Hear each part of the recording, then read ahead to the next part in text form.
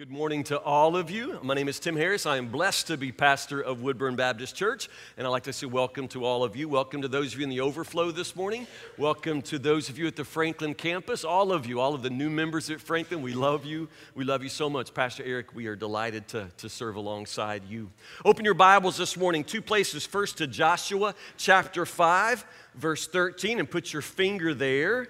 And then right now I want to share a word to you from Ephesians chapter 5. Ephesians chapter 5, beginning with verse 25. Today is I Love My Church Day. How many of you love your church? Absolutely, we all love our church. At the very same time, you got to understand, we can't say that exactly. I can't say I love my church. Why? Because it's not my church. I think surely you all know that, and that's why we use the tagline anyway, I love my church. But at the same time, it's not my church. It's Jesus' church. Jesus said, upon this rock, I will build my church. Jesus builds his church. This church belongs to him. All of the churches belong to him. And indeed, there's only one church. We can talk about my church, our church, this church. And from the level of the pew, this is the church. Woodburn Baptist Church, this body, we are the church, complete and full. We are the body of Christ. But at the same time, you've got to look from maybe 30,000 feet and look down and understand that from Christ's perspective, there's only one church. The people that belong to him of every tribe, every tongue, every nation. There is only one church, and it belongs to Christ. And oh, how he loves his church. He loves us. Have you ever fallen in love with somebody who was more or less out of your league? I know you have, because I'm looking at some of you, and I can tell you right now, you are sitting by somebody out of your league. I fell in love with somebody way out of my league. Casey Wilson was beautiful. She always dated jocks. She dated guys who could just rip me apart with their bare hands. She had money. She had looks. She was smart. She had a job. I was just the world's biggest derelict. I just was. There was nothing about me that would ever make you predict that that girl would fall in love with this boy. We've been married 21 years. I still think it's just hilarious. It is absolutely hilarious that I am with this woman. The other day, she said, "What are you thinking?" I said, "I am laying here thinking that I can't believe I have a woman so far out of my league." I said that to her the other day. A woman so far out of my league. Casey said, "I am not out of your league." And I'm thinking, well, not now. I've had you 21 years. I have definitely brought you down. 21 years later, we are probably, baby, in the very same league. I have definitely brought her down. But understand something. When we talk about Jesus loving us, Jesus loving the church, we are way out of our league. Do you understand that? There is nothing about us that would make him love us. It is his heart to love us. But understand what Scripture says. Understand the passion with which Scripture talks about Jesus' love for us. Jesus talks about us as his bride. We are his bride. And in Ephesians chapter 5, just quickly, I want you to see this verse for what it says. Ephesians chapter 5, it's talking about husband and wives, but there for a moment it stops and makes you realize that the love of a husband and wife in the most godly way is just a dim picture of the passionate love of Christ for his church. And this is what it says in your Bibles and on the screens. It says, Christ loved the church. He gave up his life for her to make her holy and clean, washed by the cleansing of God's word. He did this to present her to himself as a glorious church, without a spot or wrinkle or any other blemish. Instead, she will be holy and without fault. You could argue that in my 21 years with Casey Wilson, I have definitely brought her down. I probably have. She's so much more redneck now than she ever was. But the process of being loved by Jesus is a very, very amazing and powerful thing. Jesus, by loving us, Jesus, by calling us his bride, Jesus, by a process we call sanctification, he's making us holy so that there will come a day when, as his bride, the church, we are going to be presented to him, and we will be presented to him in a glorious way, in a righteous way, fully perfect, without spot or blemish. We are the bride of Christ, and He loves us. And He is in a process of perfecting us. I want you to think about this process as we turn back now to Joshua. Joshua chapter 5. Honestly, this is one of my favorite little stories in Scripture. Joshua chapter 5. It is the night before Jericho. The night before Jericho, when Joshua will lead God's army forward into victory. It's the night before. And this is a small, very mysterious episode in the life of Joshua, with an important lesson for us this morning as we think about the church. Joshua chapter 5, verse 13, this is what the Word of God says. When Joshua was near the town of Jericho, he looked up and saw a man standing in front of him with a sword in hand. Joshua went up to him and demanded, "Are you friend or foe?" What he says is, are you on the side of us, you on our side, or are you on the side of our enemies? Are you friend or foe? "Neither," he replied. "I am the commander of the Lord's army." At this, Joshua fell with his face to the ground in reverence. "I am at your command," Joshua said. "What do you want your servant to do?" The commander of the Lord's army replied, "Take off your sandals, for the place where you are standing is holy." And Joshua did as he was told.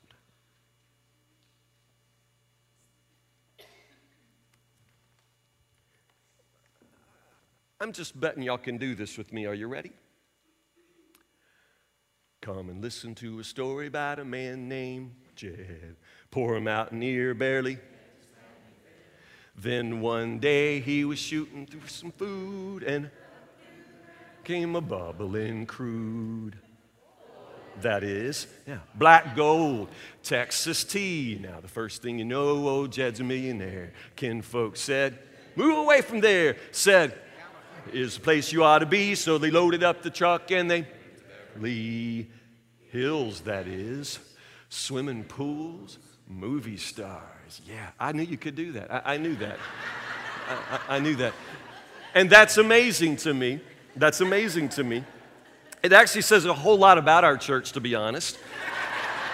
But I knew you could do that. How many of you, just out of curiosity, in the Overflow Franklin campus in this room, how many of you were born after the year 1971? Let me see your hands. Born after 1971. All you babies, raise your hands. About half of the congregation in this room born after the year 1971, which is interesting because that's the last year that Beverly Hillbillies was running as a first-run series on TV. It ran from 1962 to 1971, about 9 years. But it's 9 years before most of you were ever even born, and that's interesting. It's also interesting because that little song, the Ballad of Jed Clampett, I think it's called, that little 45-second song was written by the guy that created the whole series. His name was Paul Henning. And Paul Henning just sat down one day and wrote that out as a way to open the show. It's interesting that some 40-something years later, we can still sit around and sing that song, and we can hear it just like it was yesterday. And I'm telling you, some of you weren't even alive when that show was on TV. I know it's still playing. Some of you think it's a new show, but I'm telling you, it was from a long time ago. It was from a long time ago. The thing I want to point out to you, though, is the whole issue of Paul Henning sitting down and writing that song. That, my friends, is what I call leaving a mark. He left a mark. Now, you can argue over whether or not this is a worthy legacy to leave, that we can all sing hills, that is, black gold, Texas tea. I don't know if your life is enriched by that, but you can't argue with the fact that that man sat down one day and he left a mark. He left a mark for 9 years on American society, and now some 40, 50 years later, we still can sing that song. We don't even know his name, but we know Jed Clampett. And we know that song, and it takes us back and brings a smile to our face, and that is leaving a mark. Paul Henning left a mark on your life. You don't know him, you'll never meet him, but he shaped some part of your mind, your heart. He left a mark on you. This morning, I want you to think about what it means to leave a mark. To leave a mark. It means, of course, to make a difference. It means to have some sort of impact. It means to leave a handprint on the heart of someone else. We leave a mark. And all of us with our lives, we leave some kind of mark. what I want you to consider today on this day of all days, I love my church day. I want you to think about how Jesus wants the church, this church, Woodburn Baptist Church, to leave a mark. Jesus intends for Woodburn Baptist Church to leave a mark on this community, on the community of Franklin. Jesus intends for Woodburn Baptist Church to leave a mark on the world. Even as I stand right here, we have church members on other soil, other countries. Kelly and Trisha Lawrence in Costa Rica. We have Brent Hippler in Panama. Our church continues to send others out all around the world, and it's amazing. This church, Woodburn Baptist Church, is created to leave a mark, to make a difference, to make some sort of impact. That is what Christ has for us. It is His church, and ultimately it should be His mark left through us. Jesus wants His church to leave a mark, to make an impact, to have a difference. At the same time, I want you to understand something very, very important. As a member of Woodburn Baptist Church, you are leaving your mark on the church. You, right here this moment, you're leaving some kind of mark. At Franklin campus, the new members there, I want you to hear this. You are going to leave a mark on this congregation. You're going to leave a mark on this church. The question for you is, what kind of mark are you leaving?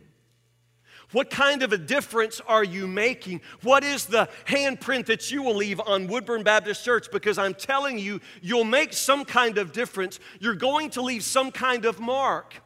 You may leave a mark because of your passion. You'll make a difference because of your devotion and dedication. Devotion and dedication and passion leaves a mark every time, I promise you. And we can tell you stories through the years of the Winnie Mae Hoppers and the Evelyn Balances and all of the people through the years who left a mark by their devotion and commitment. But also understand, absence and apathy, that leaves a mark too.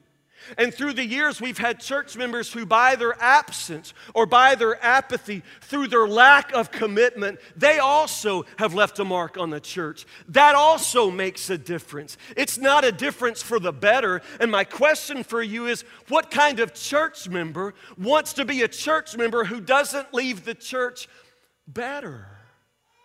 What kind of a woman, what kind of a man is a church member who doesn't want to leave the church better? You're leaving a mark. The question is, what kind of a mark are you leaving? There are a couple of challenges for us in this. The first thing is, I don't ever really know what it is I do or say that leaves the mark. In the middle of my life, in the midst of our Sunday, in the midst of our weeks going by like crazy, I'll never really know that moment. And there's probably a moment, a defining moment, when I leave my mark. I don't know when that is. I don't know how I could know. And you don't know either. You have no idea what day you'll say the word or what day you show up on Sunday. You'll never have any idea what decision you make. It's just very, very difficult to know that moment when you leave your mark. You just can't know as you're leaving it. It's something that we know best when we look back. It'll be revealed in the stories that we tell about you after you're gone. It'll somehow be revealed perhaps long after you and I are gone. But the point I'm making is you'll make a difference. You'll leave your mark. You just don't necessarily know the moment at which you leave it. And you don't know necessarily what it is you say or what it is you do that leaves that mark.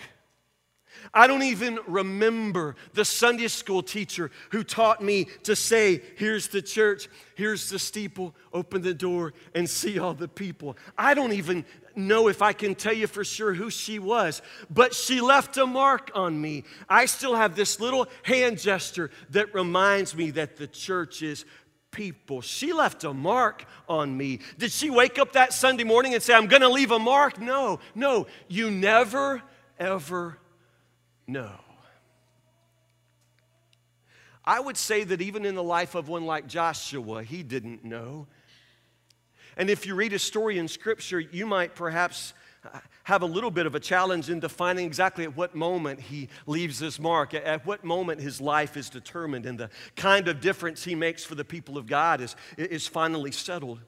For many of us, we look at the end of the story when Joshua draws the line in the sand and he says those famous words of commitment, "As for me and my house, we will serve the Lord." Joshua says that. And you think right there, there's a man leaving his mark. Right there, there's a man who draws a line called commitment, and he steps across it and says, anybody else is going to be committed, you're going to have to step across the line called commitment. But as for me and my house, we'll serve the Lord. Now that's making a mark. That's leaving a difference.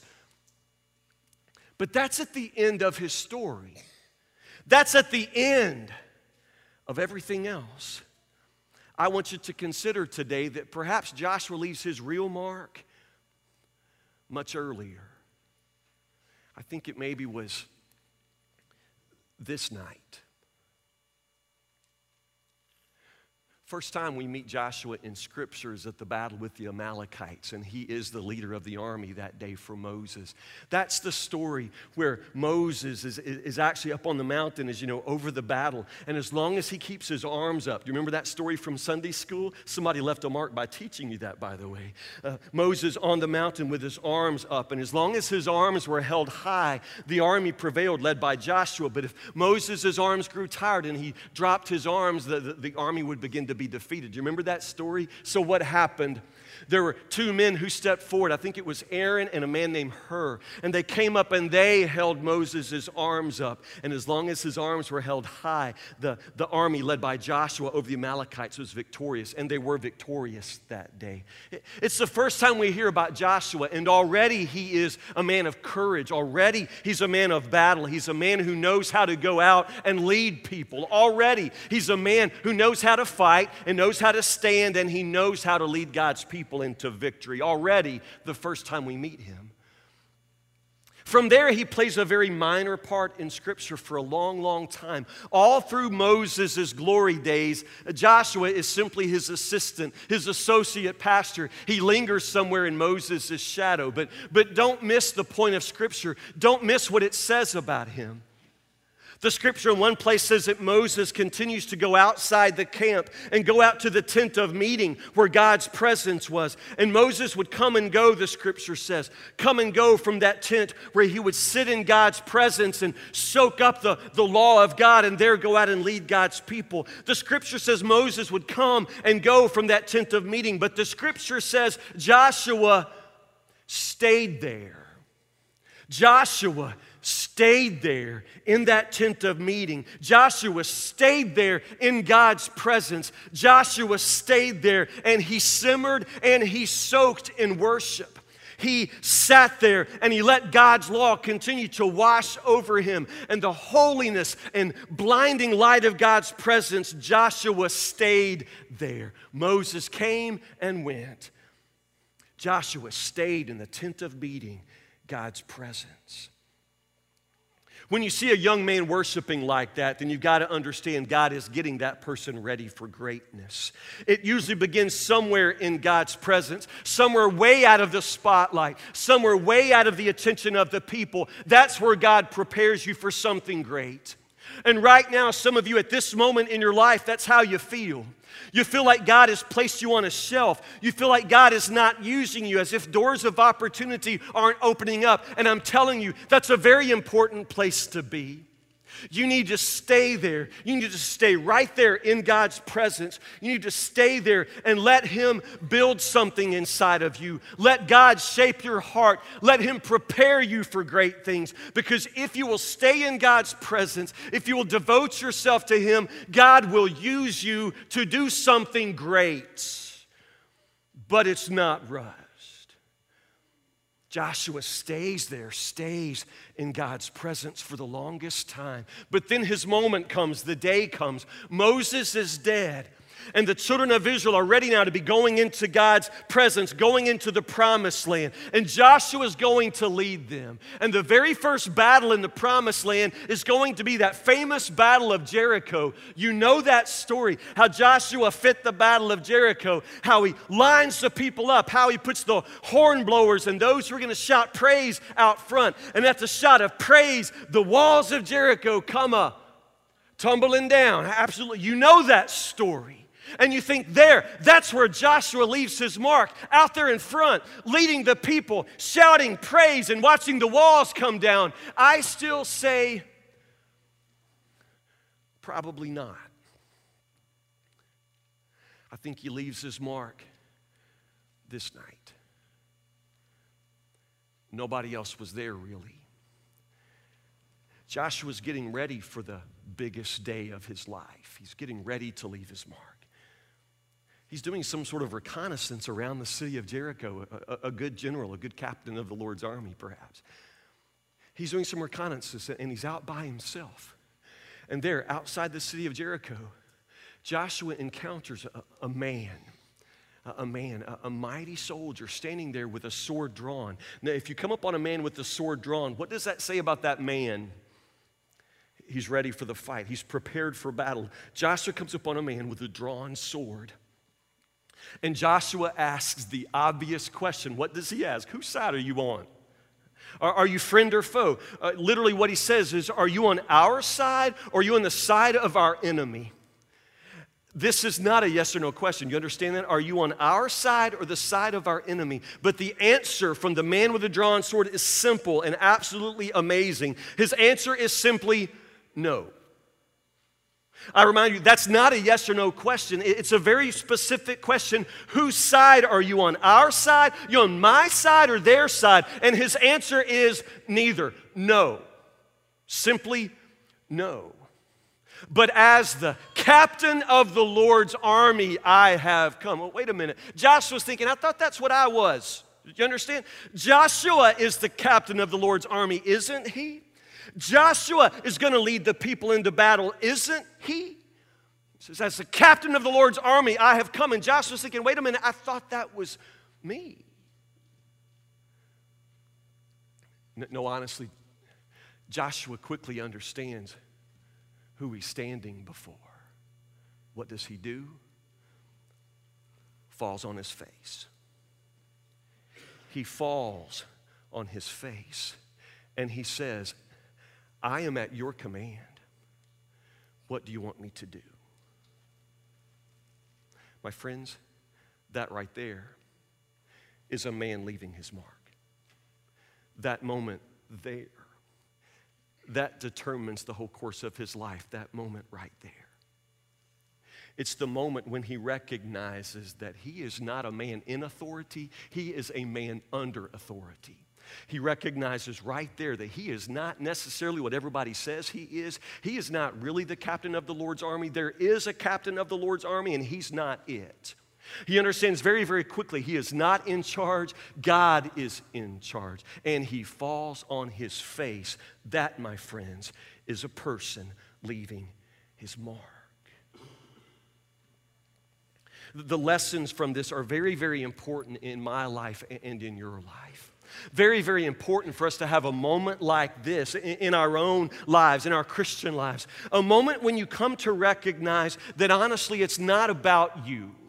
It's honestly not about me. It is not for us. It has nothing to do with us, really. And this is that moment for Joshua. Honestly, he is the captain of the Lord's army. Honestly, Joshua is the captain, but he's not at the very same time. Honestly, he is in charge, but truthfully, he's not. That's the point. He is not the man in authority. He is a man under authority. He's standing face to face here with God because he worships, and there's no hint that he should get off of his face. That's where he belongs. It's the same kind of moment that Moses had before the burning bush. It's that kind of take off your shoes and worship here because the ground on which you're standing is holy, holy ground. It's that kind of moment, and this is the defining moment of Joshua's life when he falls on his face before the one who is in the position to command his life. That, my friends, is a man leaving his mark. You and I will never be able to leave our mark. We'll never be able to fulfill God's purposes for us until we realize it's not for us. It's not about us. Truly, it's not our church. It's not my church. I am blessed to be the smallest part of this, but it's not about me. It doesn't turn around me. It has very, very little to do with me. And the same is true for you. The same is true for you, always true for all of us. Joshua in this moment has this choice to make. It's that moment when he has to understand that he is standing in the presence of God and he is to be God's servant. And God has not come to take his side. God has not come to be an itty-bitty foot soldier in Joshua's army, but honestly, that's often what we want. We want to command our lives. We want to be in charge. We want to dream our dreams and do our thing, and we just hope and pray that God will line up behind us and bless us. We want God to come around and give us what we want. We want God to come around behind us and make sure that all of our battles get won and that all of our dreams come true and that we get everything we want in life. And God is saying, I'll have nothing to do with that. Joshua says, are you on my side or their side? And the answer is simply no. No. God doesn't come to take sides. God comes to take over. He comes to take over. This is the moment when it is set before Joshua. God is in one way or another saying, I have come to give you an opportunity to be a part of what I am doing. But I have no interest in being a part in what you're doing. This is the only way we can serve God. It's the only way we can be the church. It's the only way we can leave the mark that God wants us to leave on our face before Him.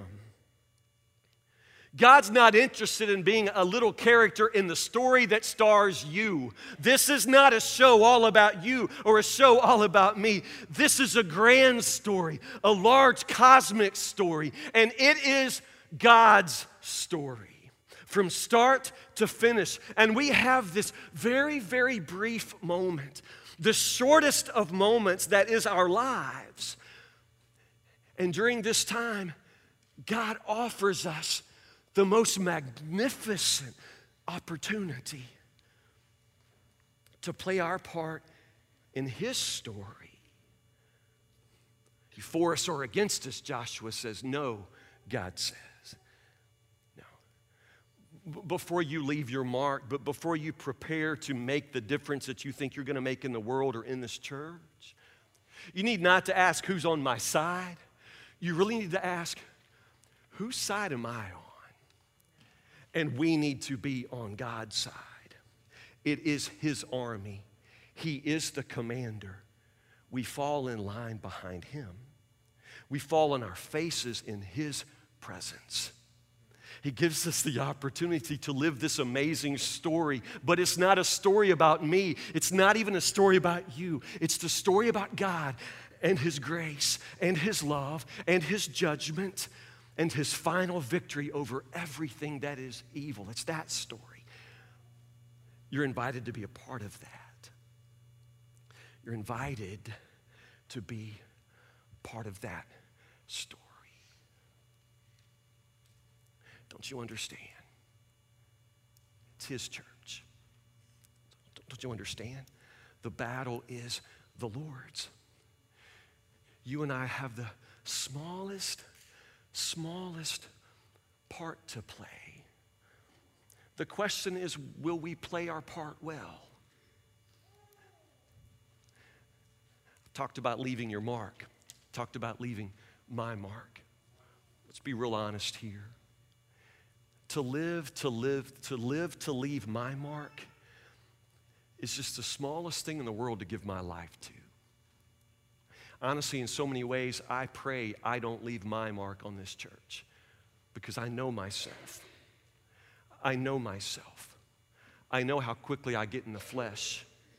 I know how quickly I can not follow through on what God calls me to do. I know how quickly it is that I can start looking for my way and not God's way. Honestly, I pray from the bottom of my heart, I don't leave my mark on this church. I guess what I pray is that somehow I can put myself in the place by the grace of Jesus that He can leave His mark through me. That's what I want to happen. And I guess that's what you should desire as well.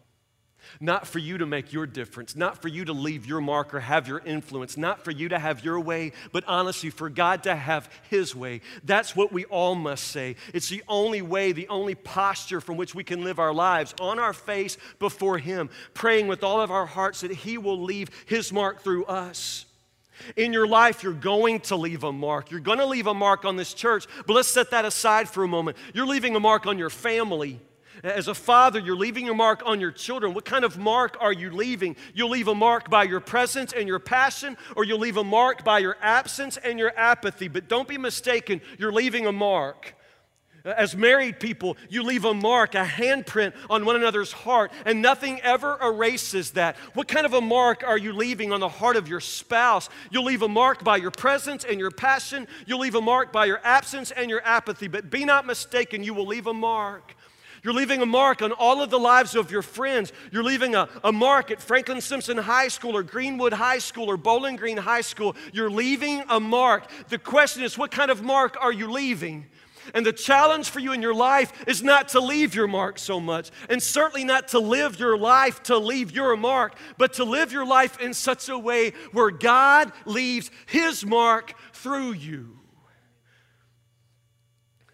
I want God to leave His mark through me.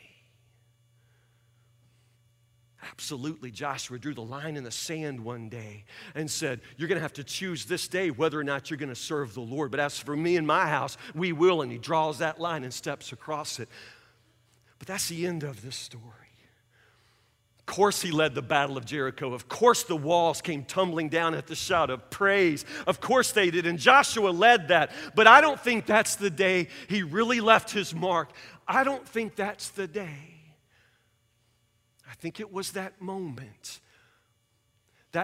in the dark outside of Jericho that night, where he encountered the true captain of the Lord's army with his sword drawn, and Joshua fell on his face and said, tell me what you want me to do.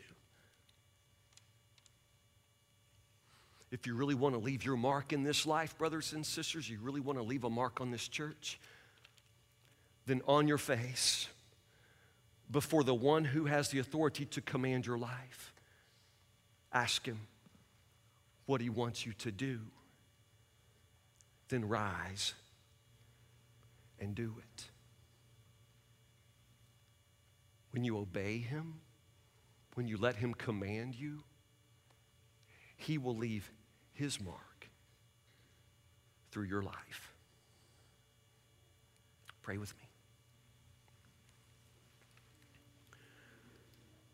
Oh, Lord Jesus, all of us somehow imagine that we are somehow the star. We play the starring role in the movie of our lives. Lord, all of us want to be the hero of our own story somehow. Lord, all of us tend to think mostly about ourselves, and we forget that we are called to be a part of something larger, something greater, grander, more beautiful. We are called to be a part of the bride of Christ, the church. Lord Jesus, how quickly we forget to fall on our faces before you, put ourselves on your side. Lord Jesus, we know that there's much you want to do in our lives, much you want to do in our families, much you want to do in our church, Lord, and in the community, in the world. And Lord, we know that you want to use us to do that. Truly, you will use us and we will leave some kind of mark. Lord, I pray that it's not our mark that we leave, but truly, Lord, it will be your hand working through our hands, leaving your mark through us.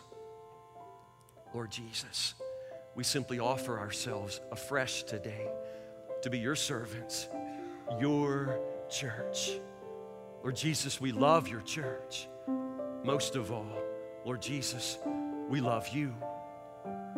Change us, sanctify us, purify us, so that on the day we finally see you face to face and are united with you as your bride, we will be presented to you faultless, blameless, pure, and holy, just as you are.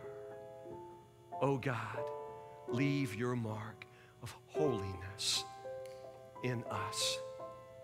We pray these things for Jesus' sake. Amen.